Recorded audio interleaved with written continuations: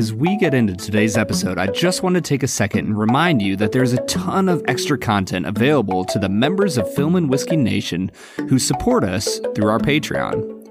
Check us out on patreon.com/filmwhiskey. On today's Film and Whiskey, we are wrapping up Season 6. It's time for us to eliminate some more movies. We're down to the final 8. We're going to crown the champion of Season 6. Meanwhile, we're going to be drinking 3 whiskeys from Doc Swinson's. That's all ahead on the Film and Whiskey Podcast.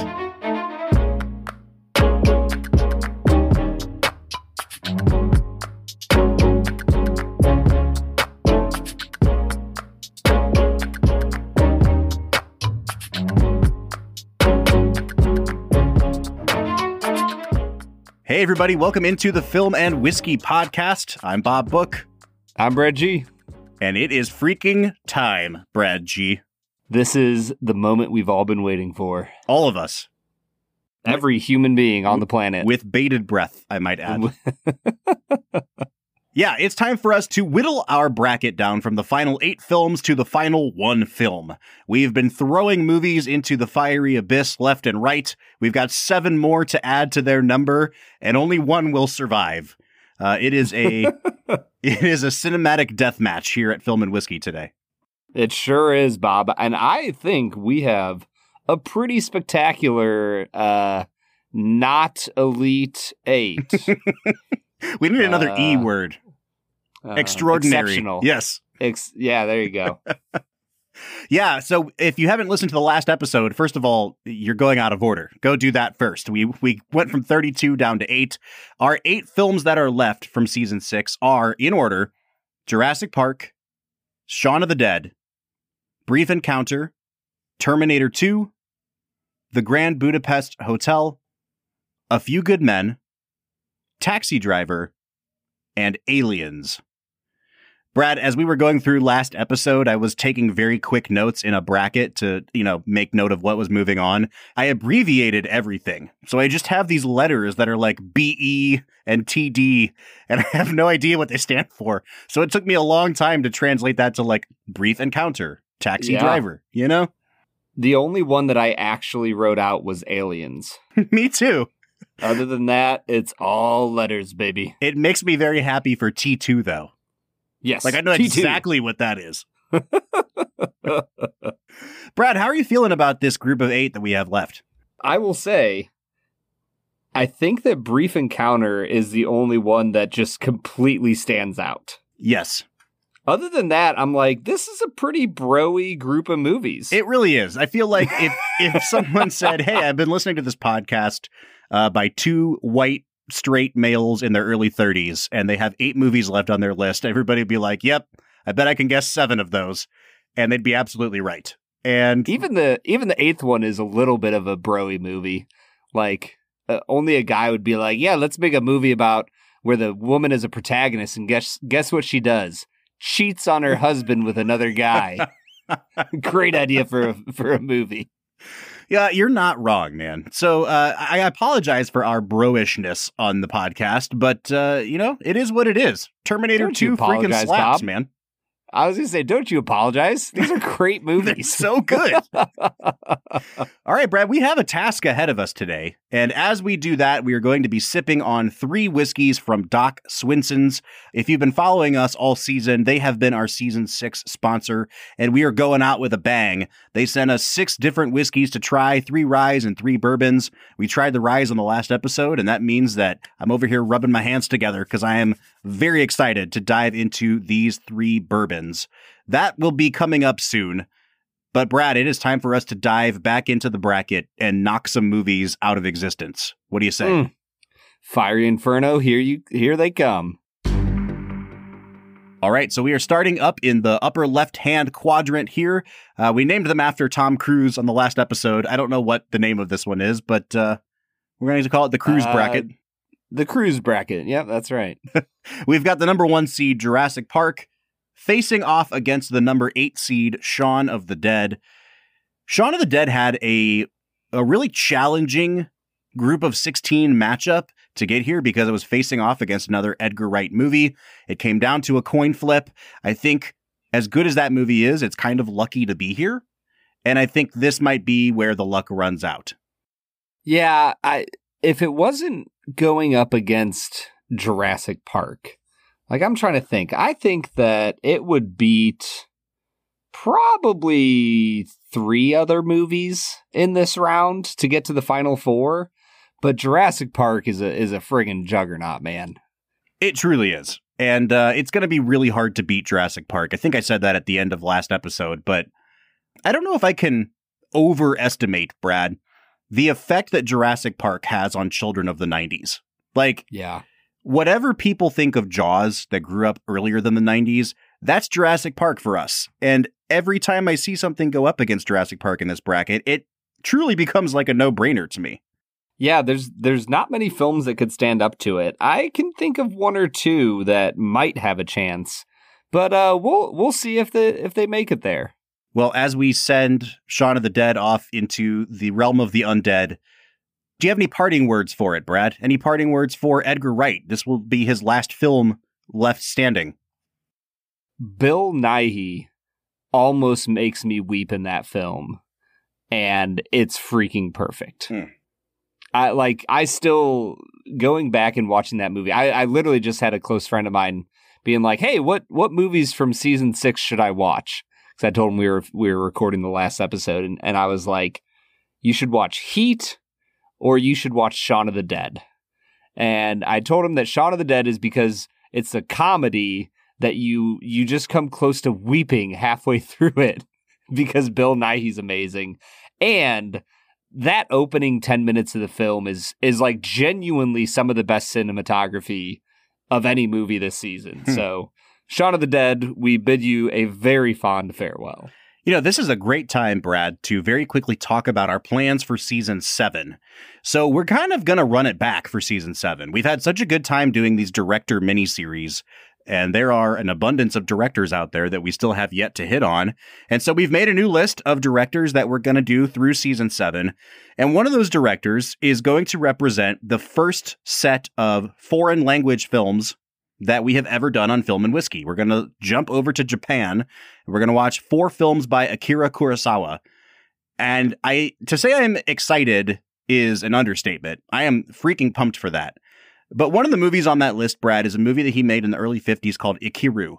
And they just remade that movie this year as a movie called Living, which is kind of what it translates to in English. And they reset it in post-war Britain, and it stars Bill Nighy, who just received his first ever Academy Award nomination for Best Actor for that movie. And by the time we get around to reviewing Ikiru, I think what we should do is we should do a bonus episode and watch the remake and then talk about, compare and contrast. I'm 100% in. I already liked Bill Nighy, but having seen him in a few, movies for this show, I just want to go on a Bill Nighy kick and watch like 10 of his movies. It's a really good movie, man. I saw it at the theater a couple weeks ago. I'm excited to talk about it and the differences here.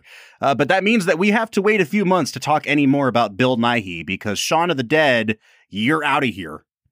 And that takes us to our next matchup to get into the group of 4. We're talking about the number 4 seed, Brief Encounter, going up against the number 5 seed, Terminator 2. This is a really hard matchup because I think that both of these movies are nearly perfect. I think I gave Terminator 2 a 9.5 out of 10. I gave Brief Encounter a 10 out of 10. I don't know what to do here, Brad. Dude, these are easily the most disparate movies left in the bracket. And I can't imagine a quieter movie against a louder movie. Did you make a pick? I did make a pick. Okay. Have you made a pick yet? No. Actually, I kind of knew for the most part what my picks would be coming into these bracket episodes. And there were a couple that I was just like, I'm going to decide in the moment. And this is one of them. I did not get any further than this in this quadrant, Brad, because I wanted to feel how I felt when it came up during the recording. Just imagine a world where the Terminator destroys our alternate future and Brief Encounter just never existed. How do you feel about that? That's a really good question. And I know you're being facetious, but here's the thing. Brief Encounter is one of the more underseen films we've ever done on this show. And so in some ways, it feels very easy to just get rid of it because not a lot of people are going to feel its absence. But at the same time, I really want to advocate for this movie. Like, if there's one movie this season that I want people to go watch that I know nobody has seen, it's Brief Encounter. Yeah, it's a movie I had never heard of, and I was very thankful that you brought up. And here's the other thing. I don't think that this is just a cinephile type of movie. Mm-mm. Like, I think if you're able to enjoy a drama, then you're going to like Brief Encounter. It is really engaging. Now, if you are an aforementioned bro and, don't enjoy dramas at all, then you probably won't like Brief Encounter, and that's totally fine. It doesn't have to be everybody's cup of tea. But at the end of the day, I moved T2 on, Bob. Now, Brad, where do you fall on the T2 versus Aliens thing? Because I think that when we scored out T2, I said, it's hard for me to give this a 10 because I think it's like as good as Aliens, and I gave Aliens a 9.5. That's really tough. I don't remember what I gave Aliens. I think I would stick with T2. Okay. I think that the setting is more appealing to me, being on Earth. And I think that the interactions, I don't know, because you got Sigourney Weaver and the little girl, which is a great, mother-daughter relationship.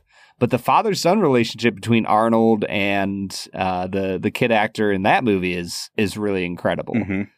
So, man. That's why I'm having trouble moving T2 into the final four here, because I know there's another James Cameron movie lurking. Yeah. So if this one gets swallowed up, there's still a chance for James Cameron. However, I think I am also going to move Terminator 2 on. Holy cow, you're such a bro. Part of it has to do cinema. Part of it has to do with the matchup against Jurassic Park, because I think Terminator 2 is the movie that when you're judging it against Jurassic Park, you're judging it against an action movie. And Terminator 2 has a better chance to make that an exciting matchup than Brief Encounter does. Yeah. So it is with very heavy hearts that we say adieu to Brief Encounter. The little movie that could. Just take a train off into the sunset. Brad? Nobody understands that because they've not seen the movie. They've not seen the movie, yes. I think that we should drown our sorrows from Brief Encounter with one of these three bourbons from Doc Swinson's. And, in the spirit of goodwill, Brad, I'll let you pick. Which one do you want to start with here? Let's start with the French Toasted. The French Toasted. All right, let's get to it. All right, so this first whiskey from Doc Swinson's we are drinking today is the French Toasted. Now, this is a part of their exploratory series, which is everything we've been drinking from them so far. Aside from all the notes I'm about to give you, it's delicious. Mm-hmm. Yeah, so this is a blended whiskey of two different mash bills, and it is aged in an American white oak for 5.5 years, and then it's seasoned for about 36 months. So 3 years in new French oak barrels. So this is a really interesting expression, Bob, and I'm curious what you are picking up on the nose here. Yeah, this one is kind of a little bit of a shapeshifter in the glass, Brad. I got some of those like dusty rose notes that I get on like Willet for a hot second when I first poured it out. And then it's really kind of settling into oak and like heavy spice and some really prickly ethanol notes on the nose. Like the alcohol is really jumping out of the glass on this one for me. How about for you? Yeah, I mean, for me, it was pretty buttery. There was some like pecan notes going on. And there was a lot of vanilla, and it did get very oaky after a little while. Mm-hmm. So it's a pretty solid nose. I'm excited to get into the palate, though. Yeah, I'm getting some really good Coca-Cola notes on the nose. I'm not done nosing it yet. I know you're trying to segue us, but keep at it. I'm giving you a chance to sip here. I really like this so far, but I am intrigued to see where it goes from here. Brad, I can tell you've taken a sip. What are your first impressions here? Yeah, I think that you get some caramel that mixes with this like orange creamsicle. like almost like an orange rich cheesecake feel to it. And then like the longer I sit with it, the more there's some like black peppery notes kind of hinting around the edges of all the richness. Bob, I really like this. Yeah, this one has a really interesting note right when you go to swallow, though, that it almost reminds me of like the pith of an orange. Like it's got like a bitter orange flavor to it right when you go to swallow. It's really interesting. There's definitely citrus on this, and I'm not seeing citrus in their tasting notes on their website. Like they're noting dark chocolate. I'm not really getting that so much. It's kind of a classic spicy bourbon with a little bit of orange on top of that. It's like a really hot old fashioned. Yeah. I would say that's a good note. I think for me, it got oaky at the end. You know, and that might be the extra 3 years in a new French oak cask. But yeah, it gets a little oaky at the end, which just barely bitters a little bit. Not enough to mess up the experience, but just enough to let you know it's there.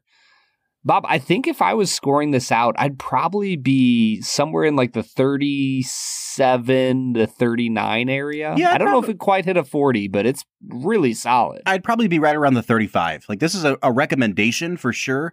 But I think it's important to note that that barrel that it finishes in is a toasted barrel, not a charred barrel. And we've been noting this since we first tried the Elijah Craig toasted barrel. When things are finished in toasted barrels, they really do take on, for me at least, some of the more bitter characteristics of oakiness, and they have a lot more of a tannic quality. This one definitely does have that kind of black tea tannic thing going on after you swallow. It's a good whiskey, but I'm excited to see where we go from here, Brad. So why don't you pick our second one? All right, so the next one we're going to try here is the Blender's Cut. Now, this is, I just said that we are only drinking their exploratory. This is their only regular version that we are drinking. Yeah, this is a high rye bourbon that has been kind of winning awards left and right, Brad. I mean, if you go to their website, I think they've got 6 gold medals listed that they've won for this Blender's Cut straight bourbon. This one that we have in front of us here is aged for 5 years. It's 115 proof. There's not a lot more about it on the website, so I don't know if they're kind of keeping the mash bill under wraps a little bit, but we have less information about the mash bill and the provenance and things like that. But I'm equally excited to dive into it, Brad, because this has just a classic bourbon nose. Yeah, it really does. For me, it's literally caramel, brown sugar. And then I don't know about you, but I think that candy corn has a very specific sugar smell to it. And I'm getting candy corn on this. Oh, interesting. Yeah, there's definitely like a waxiness to this that... Yeah, yep. I like it, but I think mine is sticking more in that kind of like mapley brown sugar realm, which is like, that's where I live, dude. I love a good decadent sweet bourbon. So I'm really excited to jump into this one. I know you've tried it already. Can you give us your tasting notes? Yeah, dude, it's caramel cheesecake, it's vanilla, it's brown sugar. Like, the thing that I wrote down about this is like a platonic bourbon. Like, this is an ideal for what you would be looking for to measure other bourbons up to. Yeah, I really like this, man. It definitely goes, again, a little bit more oaky towards the back of the palate and into the finish. And it reminds me quite a bit of that toasted barrel finish. There's some slightly bittering notes on this at the end, but the front of the palate and the mid palate are like your classic high proof bourbon. This is really, really good, man. Yeah, I think it's really, really incredible. On the end, for me, it got a little bit corny. Like you could start to taste the corn coming through, but just a hint of it, enough to flavor, not enough to make it feel young. And then there's some vanilla, there's some oak, and that caramel that you just get throughout the entire experience. All right, Brad, if you were going to score this one out, where do you think you'd fall? I think I'd be at like a 41 to 43 area. Okay. Low 40s. Okay. I think it is a really exceptional bourbon. I think that I am slightly lower than I was with the first one on this, but only slightly, like a 34 out of 50. Yeah, it doesn't have as many distinctive notes to it as all of the other 4 whiskeys from them that we've tried before this. And I think what I really love about Doc Swinton's is that each whiskey is so unique and it has so many distinct characteristics that this one is a really solid offering. But because it doesn't have that super uniqueness to it, I think, it might be a little bit unfair, but I'm kind of dinging it for that, if that makes sense. Well, and here's the thing. This is the whiskey that they use as like their main product for their finished bourbons. So if this is your baseline, I think that you can expect great things from everything that they use it with in their experimentation. Well, and speaking of the experimentation, we have one more whiskey to try from them. It is called the Forgotten One. It is, again, it's an exploratory cask. It's been aged for 16 years, this straight bourbon, and it's finished in Madeira casks. This is a really cool one because, during COVID, they stopped distilling for a while because they were making hand sanitizer, and they were planning on doing something with this whiskey that had been aged for 12 years and finishing in Madeira casks, and then they kind of forgot about it and came back to it after it had spent 4 years in Madeira casks. Now, it was only 2 barrels of whiskey. It was they were finishing it in one sweet Madeira cask, one dry Madeira cask, and they've blended them together. And I mean, you've tried it already, Brad. I have not. This is a Tennessee bourbon with an 84% corn, 8% rye, 8% barley mash bill, only 98.7 proof, which is interesting. This is the lowest proof of all 6 whiskeys that we've had so far. I'm pouring it out into my glass as we speak, but I'd love to hear your notes, Brad. Honestly, this one kind of reminded me of like a really fruity light roast coffee. Like I got grapes, I got peach, there was some peanut going on there.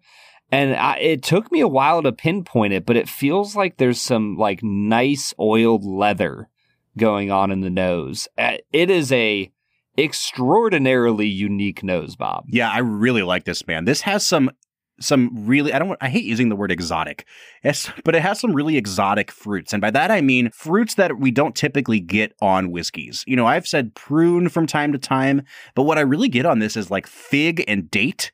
This is, it's like almost like jelly. It's so sweet and decadent, but it has that sort of like dark, almost like medjool date thing going on. Really, really nice.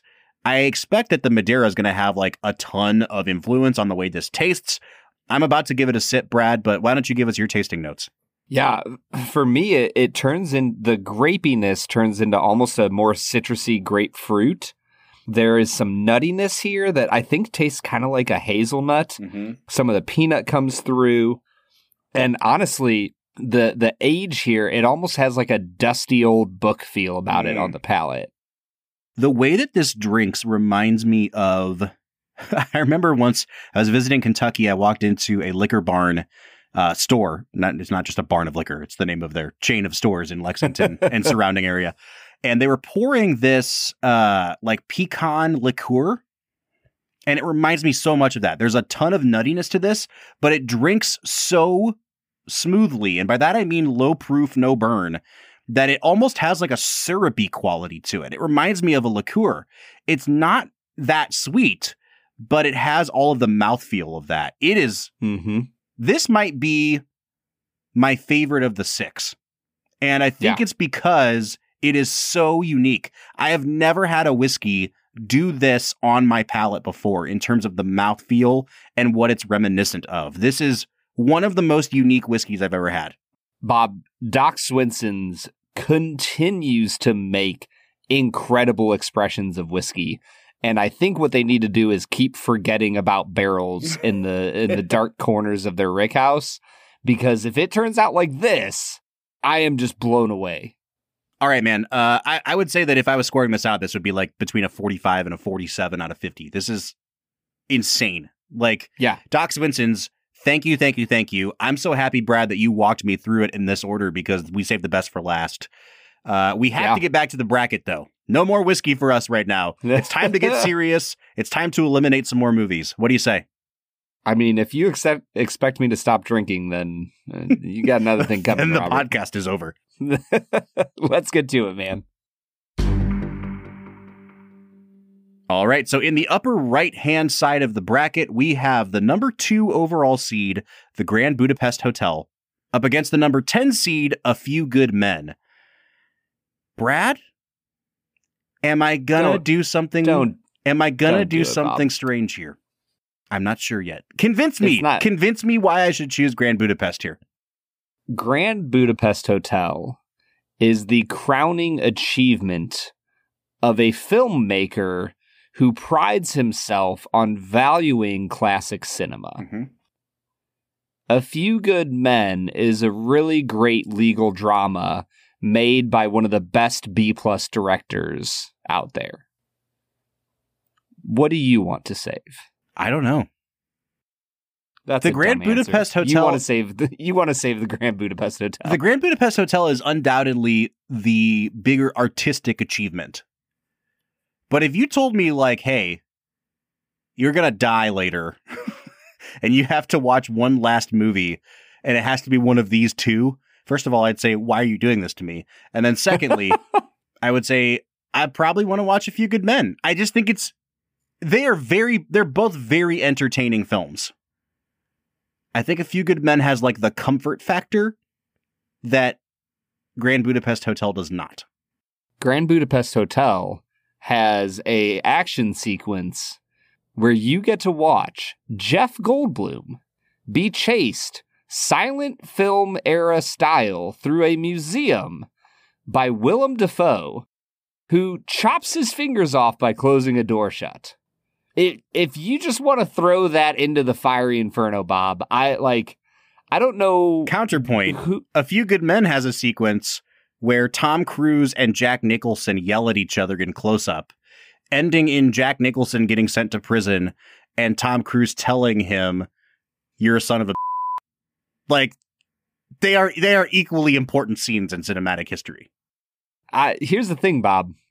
You have me arguing against a Tom Cruise movie. I know I think- do. This is think so that's- counterintuitive for you. I think that's argument enough. Did Grand Budapest win your bracket? Who's to say? I can tell by how you're arguing for it that you are going to get real mad if it gets knocked out. And that is all the reason I need to say A Few Good Men moves on here. And we need to flip the coin of destiny, Brad. Bob, I knew it! you're just doing this to spite me. You're not even choosing based on principle here. I actually am. I really do think, like, if I had to list out maybe my top 5 movies of this year, I think that Grand Budapest and A Few Good Men are neck and neck. And I don't have my list of how I ranked them pulled up at the moment, but, you know, A Few Good Men I think was top 7 or 8, and so was Grand Budapest. They're both really, really great movies, and this was a really hard choice. I just think, again, for me, the comfort factor comes down to A Few Good Men, and I really do think, truly, not just to spite you, that's the one I would move on here. Mm-hmm. Yep. Let's flip this coin, Bob. See what Destiny has to say about this. I could hear the quotes around the word destiny as you say it. Bob, I don't cheat. I'm not a cheater. Right. Grand Budapest Hotel is going to be heads, A Few Good Men, tails. Brad, for a spot in the final 4, flip that coin.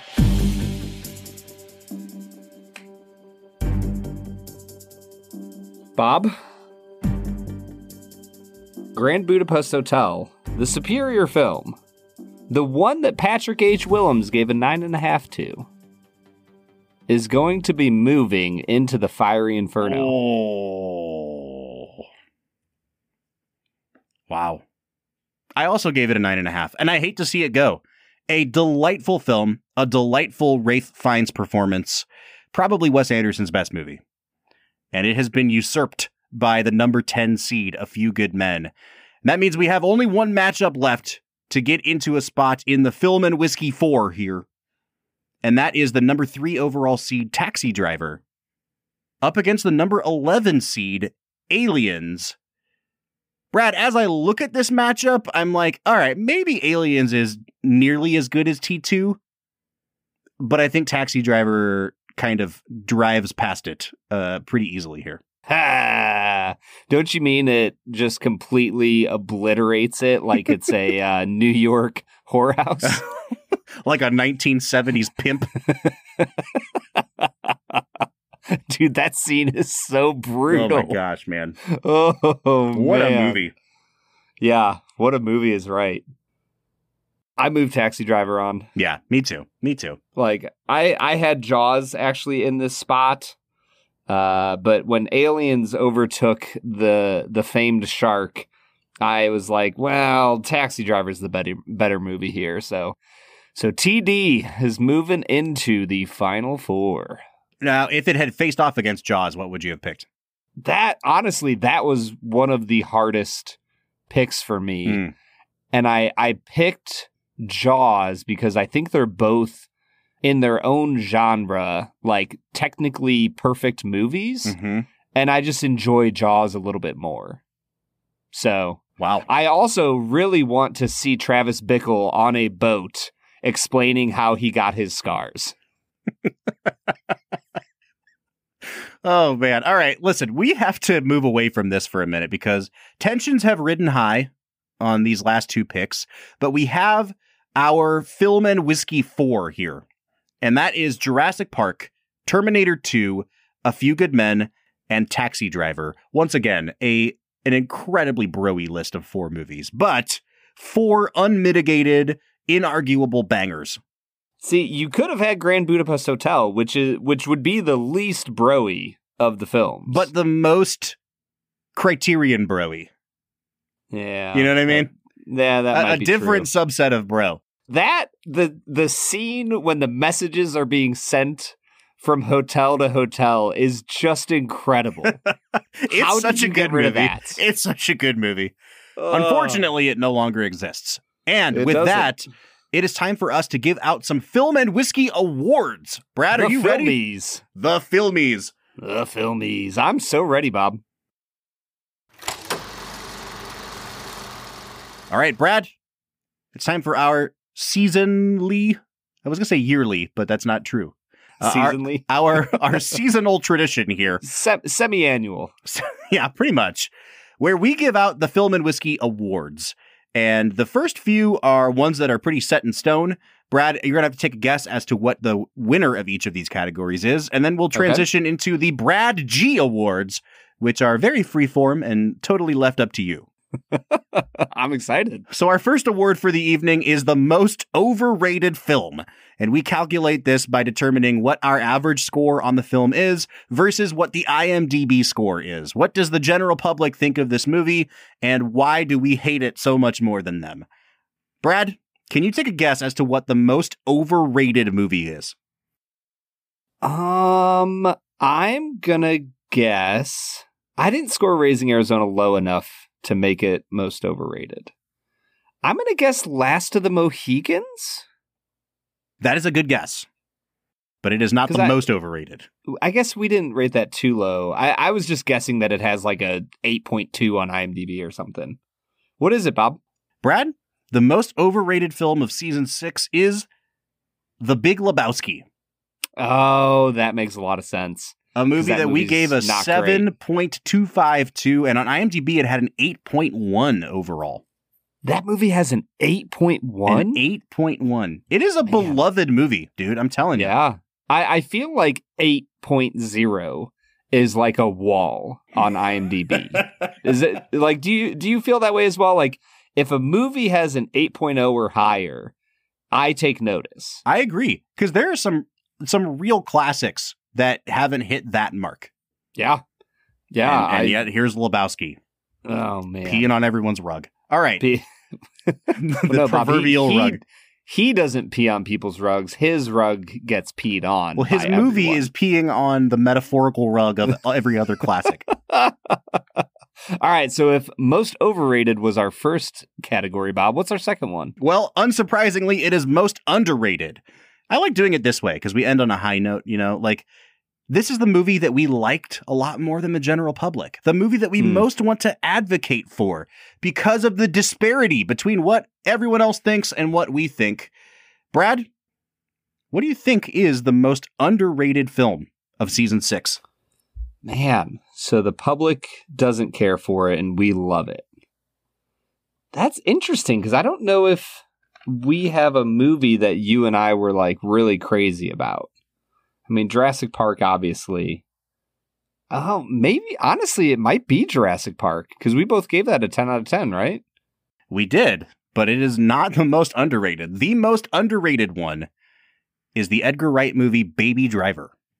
Really? I would never have guessed that. It has a pretty decent score on IMDb. It has a 7.6, but we gave it a 9.25 in our average score. Okay. It was followed pretty closely by A Few Good Men, which we also gave a 9.25 to, but it has a 7.7 on IMDb. So, almost the same amount of being underrated. But for the sake of argument here, we're handing the award to Baby Driver. So Edgar Wright, your movie is much better than people say it is. Yes, very, very much so. It's interesting to me. Do you think that the whole Ansel Elgort being sucky thing impacted that score on IMDb? No, I just think that most people are probably like, yeah, that was a good movie. 7.6, that's above 3 out of 4 stars, Yeah. And I think that it's only when you start putting it in the context of this is probably one of the 4 to 5 best action movies of the last 15 years.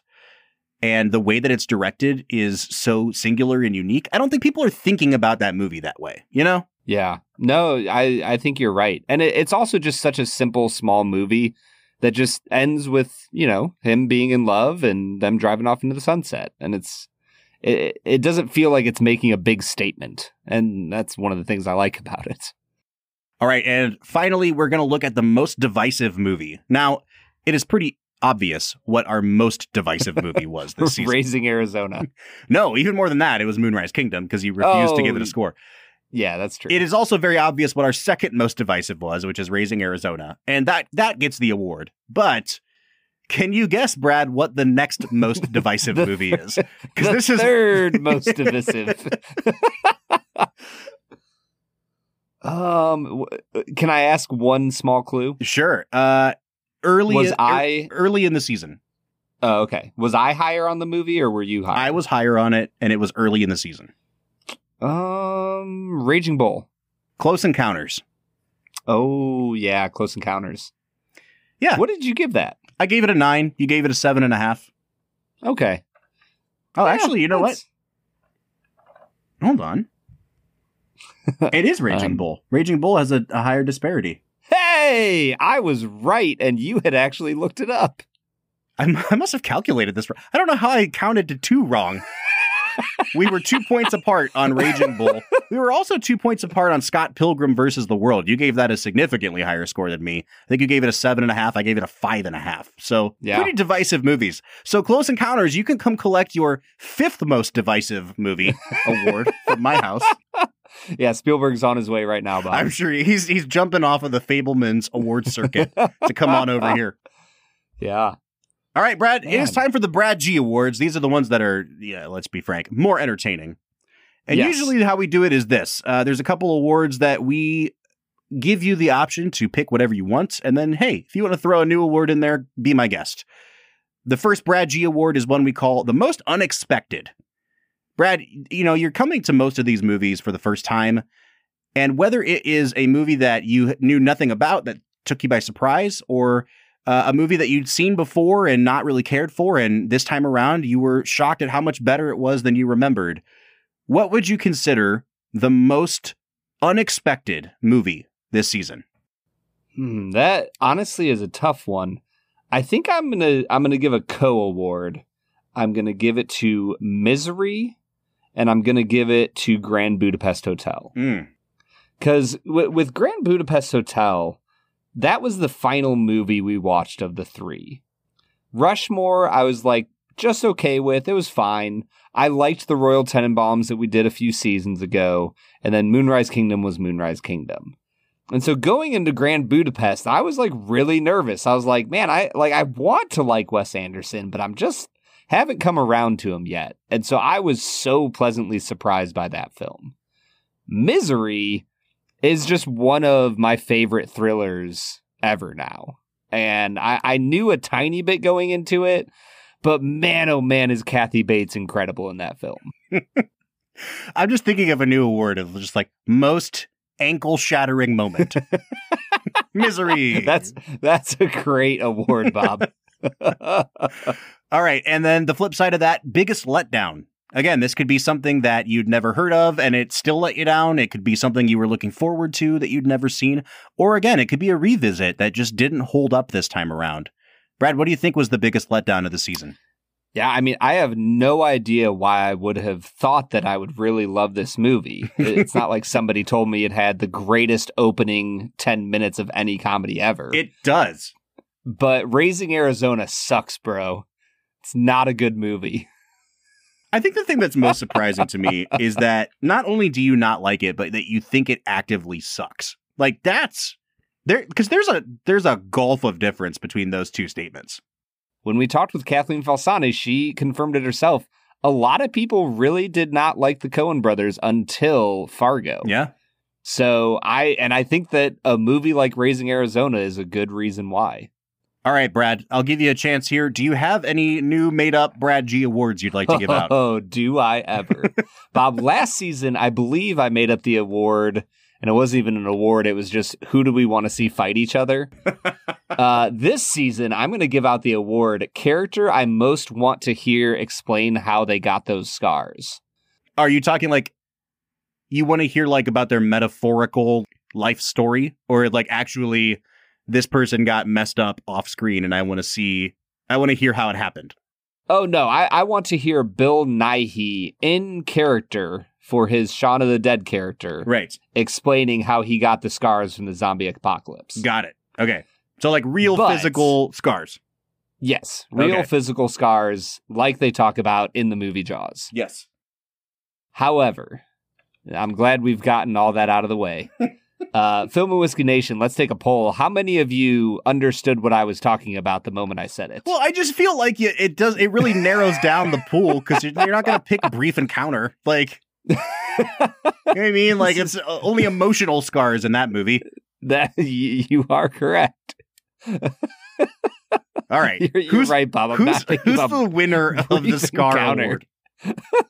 The Scar Award, easily. I just want to hear Terminator 2 Arnold. Not the first one.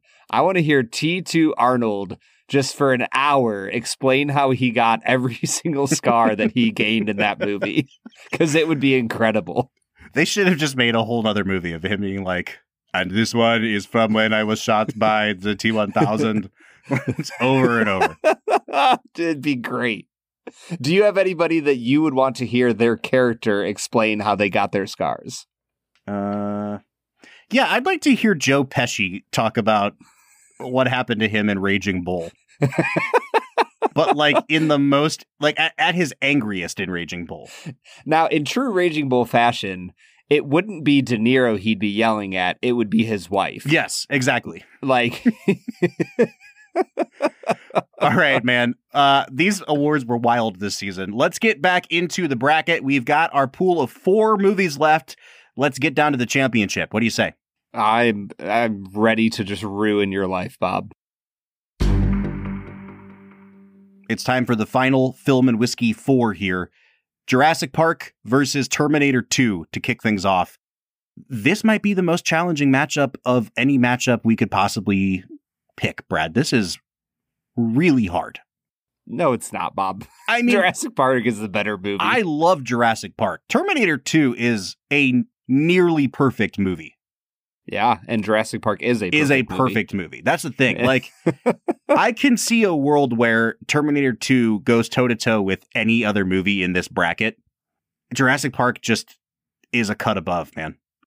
Yeah, I mean, I will say the look of horror on Sarah Connor's face when she sees the Terminator return and she doesn't know yet that he's a good guy is one of the most honest moments in movie history.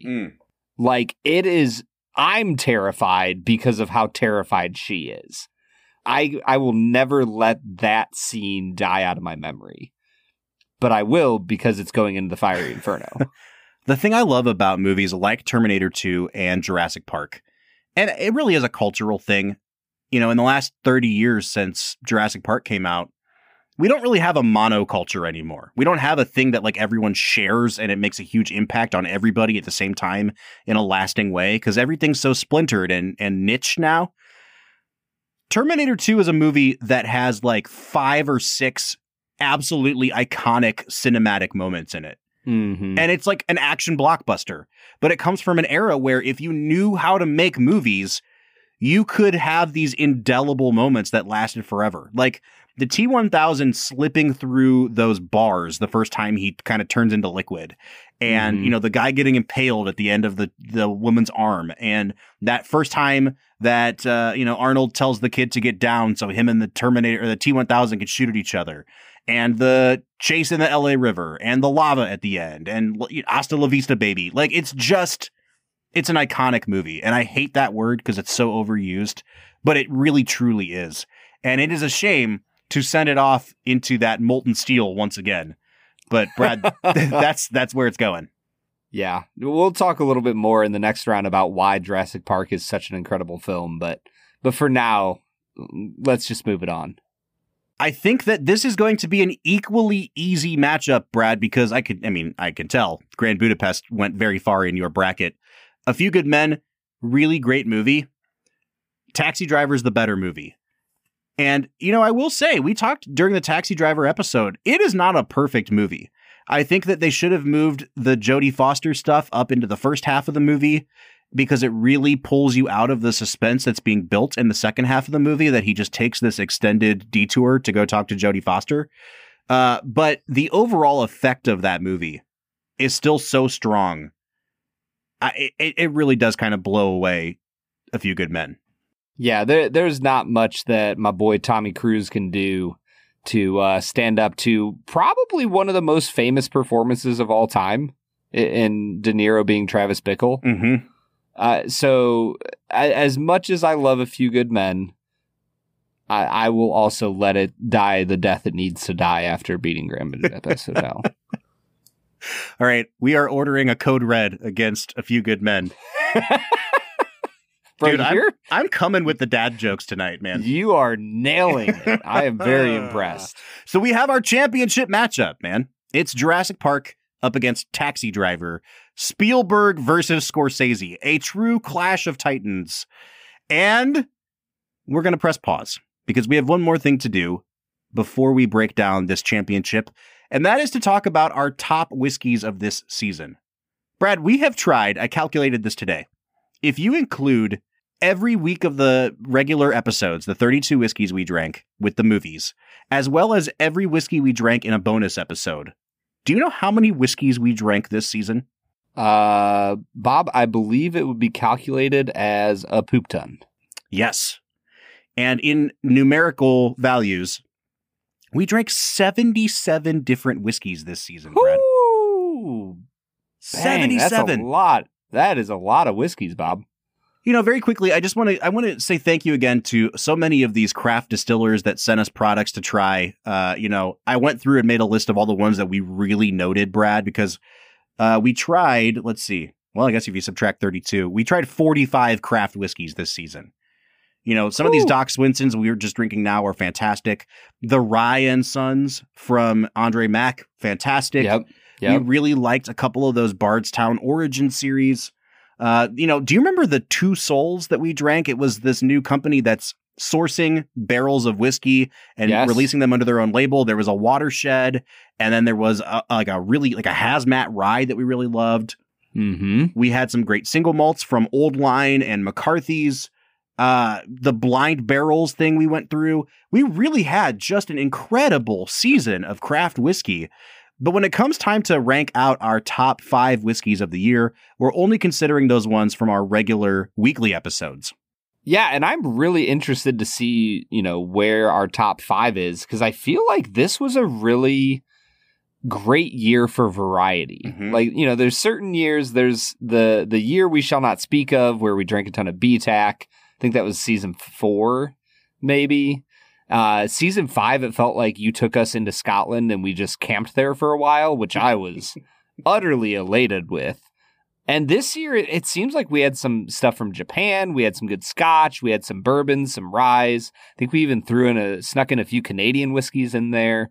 So I'm really excited to hear this list of 5.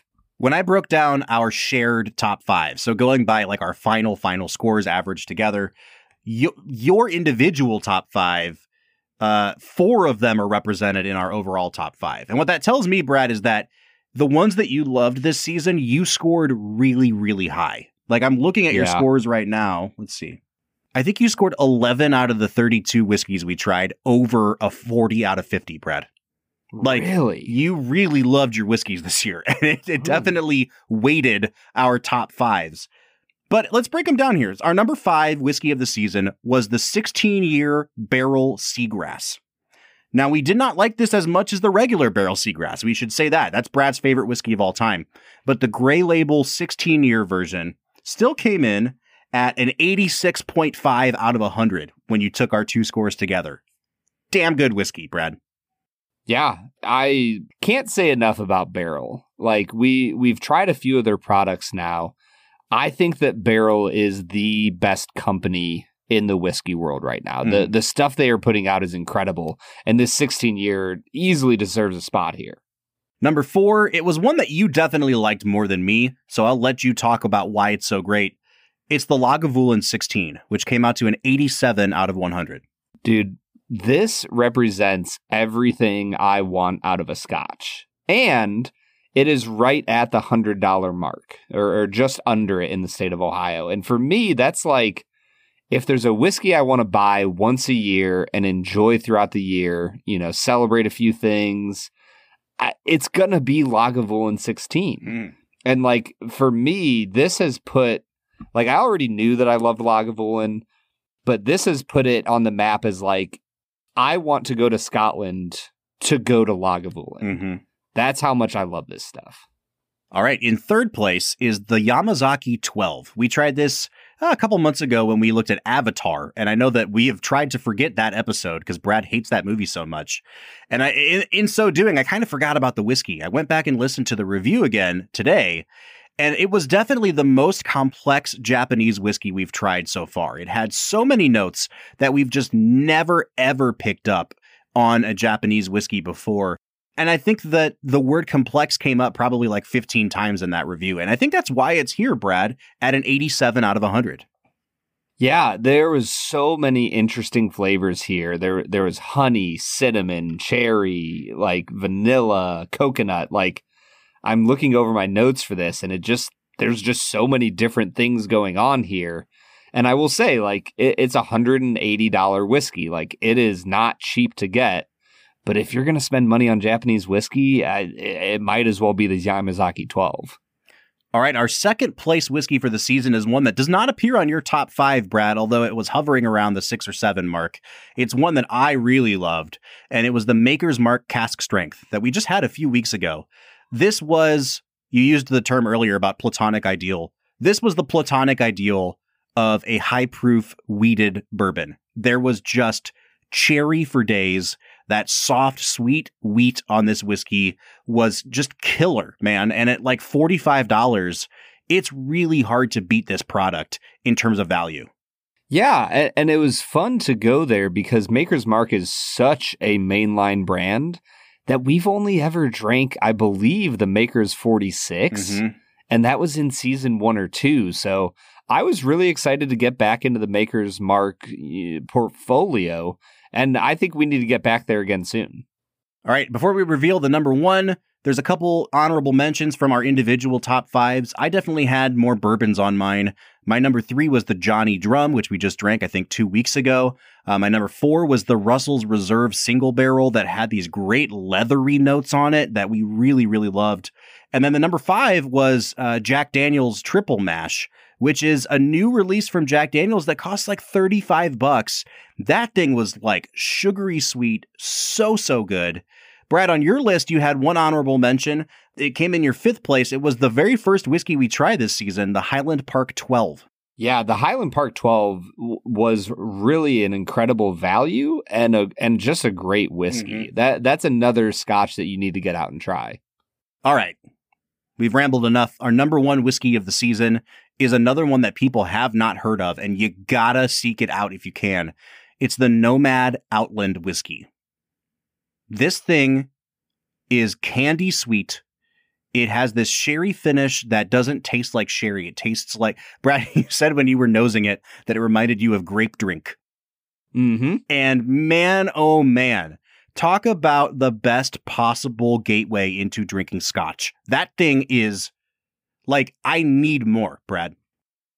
Bob, I'm not going to lie. I drank it again a few weeks ago, and I don't know how we scored it as highly as we did. Wow. But it's such a unique experience.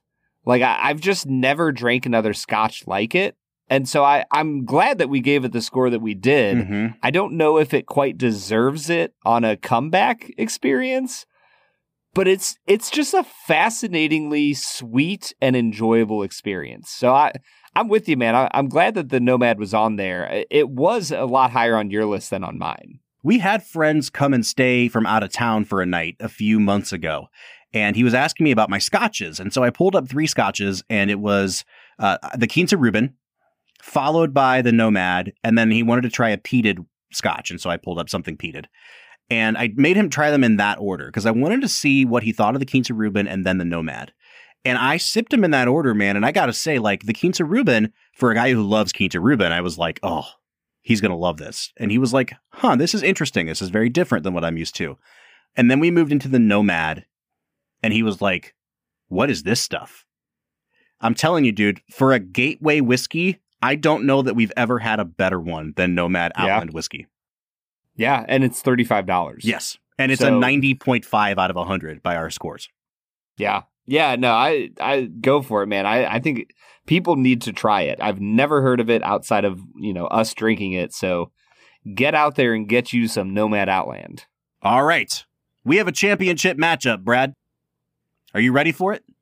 I think I'm ready, Bob. Okay, it's Jurassic Park versus Taxi Driver. I think I know where we're going with this. But Brad, make your impassioned case for Taxi Driver. Here's the thing, Bob. I don't have an impassioned case for Taxi Driver. I have an impassioned case for Grand Budapest Hotel. Yep. And you destroyed that movie like 17 rounds ago. Could I argue for Taxi Driver over Jurassic Park? Not so much could you, but like, what would be the argument for Taxi Driver over Jurassic Park? I think the argument for Taxi Driver is the art of it all. Mm-hmm. Scorsese, I would say, is probably the most accessible director who is also very high artistic, as you can be and still have a lot of people like your movies. Mm-hmm. And I think Taxi Driver kind of epitomizes that. Like, it's a movie that everybody loves and also is really unique, really intricate in the way he builds the story. The cinematography is incredible. The way he uses sound editing is impeccable. Even the final, battle between him and the pimp is shot in such a way that feels trippy and it fits with Travis Bickle's frame of mind and how he's barely holding on to sanity. So I think that Taxi Driver stands out in the history of movies for a very good reason, and not even to mention, as you said, I think in the first bracket episode, the scene of him at the mirror just improvising is tight and wound up, and it hits all the right notes. With that said, I think we're both picking Jurassic Park here. I don't have to pick Jurassic Park, Bob. No, and that's what I was going to say is, I think our last 2 consecutive brackets, maybe more, came down to a coin flip. The championship was a coin flip. And let's be frank here, it's better with some drama. And we now have a vengeance factor from you.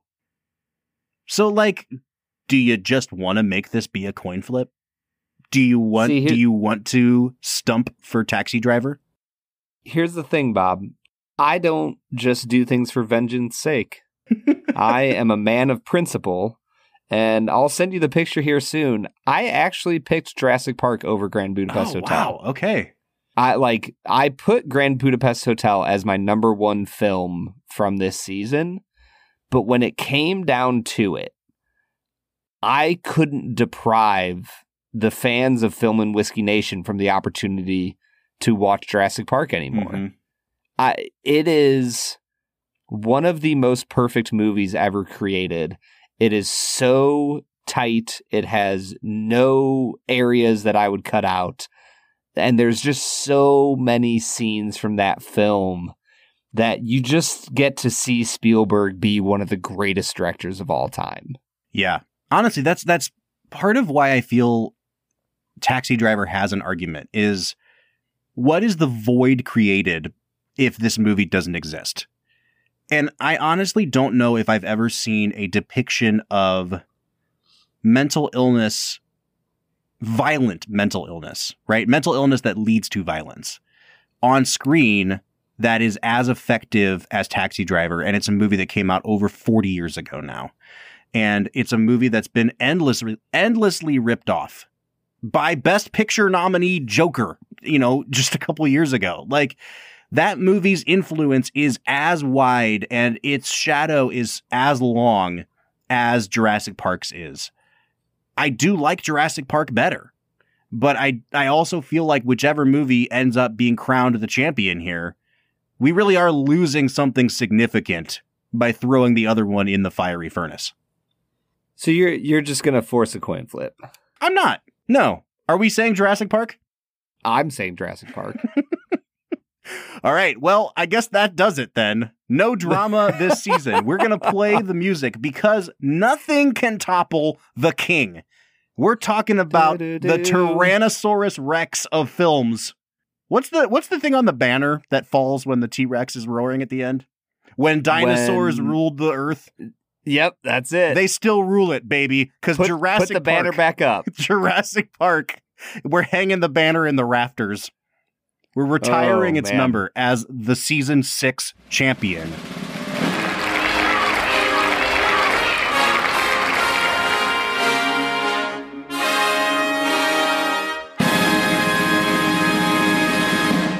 I mean, was there any other choice, Brad? For me, Grand Budapest Hotel was the only one that had a chance. Because I think that movie is just so incredible. But Jurassic Park makes the most sense here. Also, John Williams deserves this. Oh, yes. I don't know if he has won a top movie yet, any of his films that he's scored. But part of the reason I chose Jurassic Park was also just so that John Williams would get a top spot. I love it. Okay, here's what this means for you guys. If you've been following along with your own bracket, we'd like to know what you think. What was your season 6 champion, and did we get it right? You can reach out to us on our social media accounts, Facebook, Twitter, or Instagram @FilmWhiskey. Or reach out to us on our Discord. We are on there every single day talking to you guys, the fans of the Film and Whiskey podcast. You can find a link to our Discord at the end of every single one of our show notes. This does it for season 6. And we are taking a well-deserved break in the month of March. We're not really taking a break. We're trying to get some stuff together for season 7, but we got to take some time off from recording to do that. And so we might have a couple bonus episodes that drop in the interim. We might replay a couple episodes for you guys to keep you satiated in the meantime. But we'll be returning the first week of April to kick off season 7. Brad, as we say goodbye to season 6, I think I got to say, man, this was my favorite season yet. I thought season 5 was the coolest premise that we ever did. But there's something about returning to the classic movies here and it not feeling so much like homework this time, because we were examining the work of a director across multiple movies. I really loved this format, dude. Sounds a lot more like homework, Bob. I'm honestly with you, though. I think that there's something to be said for watching a few films from the same director. Now, if we were doing like 4 directors and watching 7 films each or something, 8 films each, that would get very old very fast. But, watching 3 to 4 movies and having an opportunity to examine each director has been a lot of fun. And I'm really excited to see who we come up with for next season. And I'm really pumped that we did somebody like Edgar Wright. Yeah. He is such a fascinating, a little bit of a blip on the radar for a long time. It doesn't feel like he became big until Baby Driver. And so to be able to look at some of his films was just really a lot of fun. All right, that does it for us. We will see you in April for season 7. But until then, I'm Bob Book. I'm Brad G. And we'll see you next time.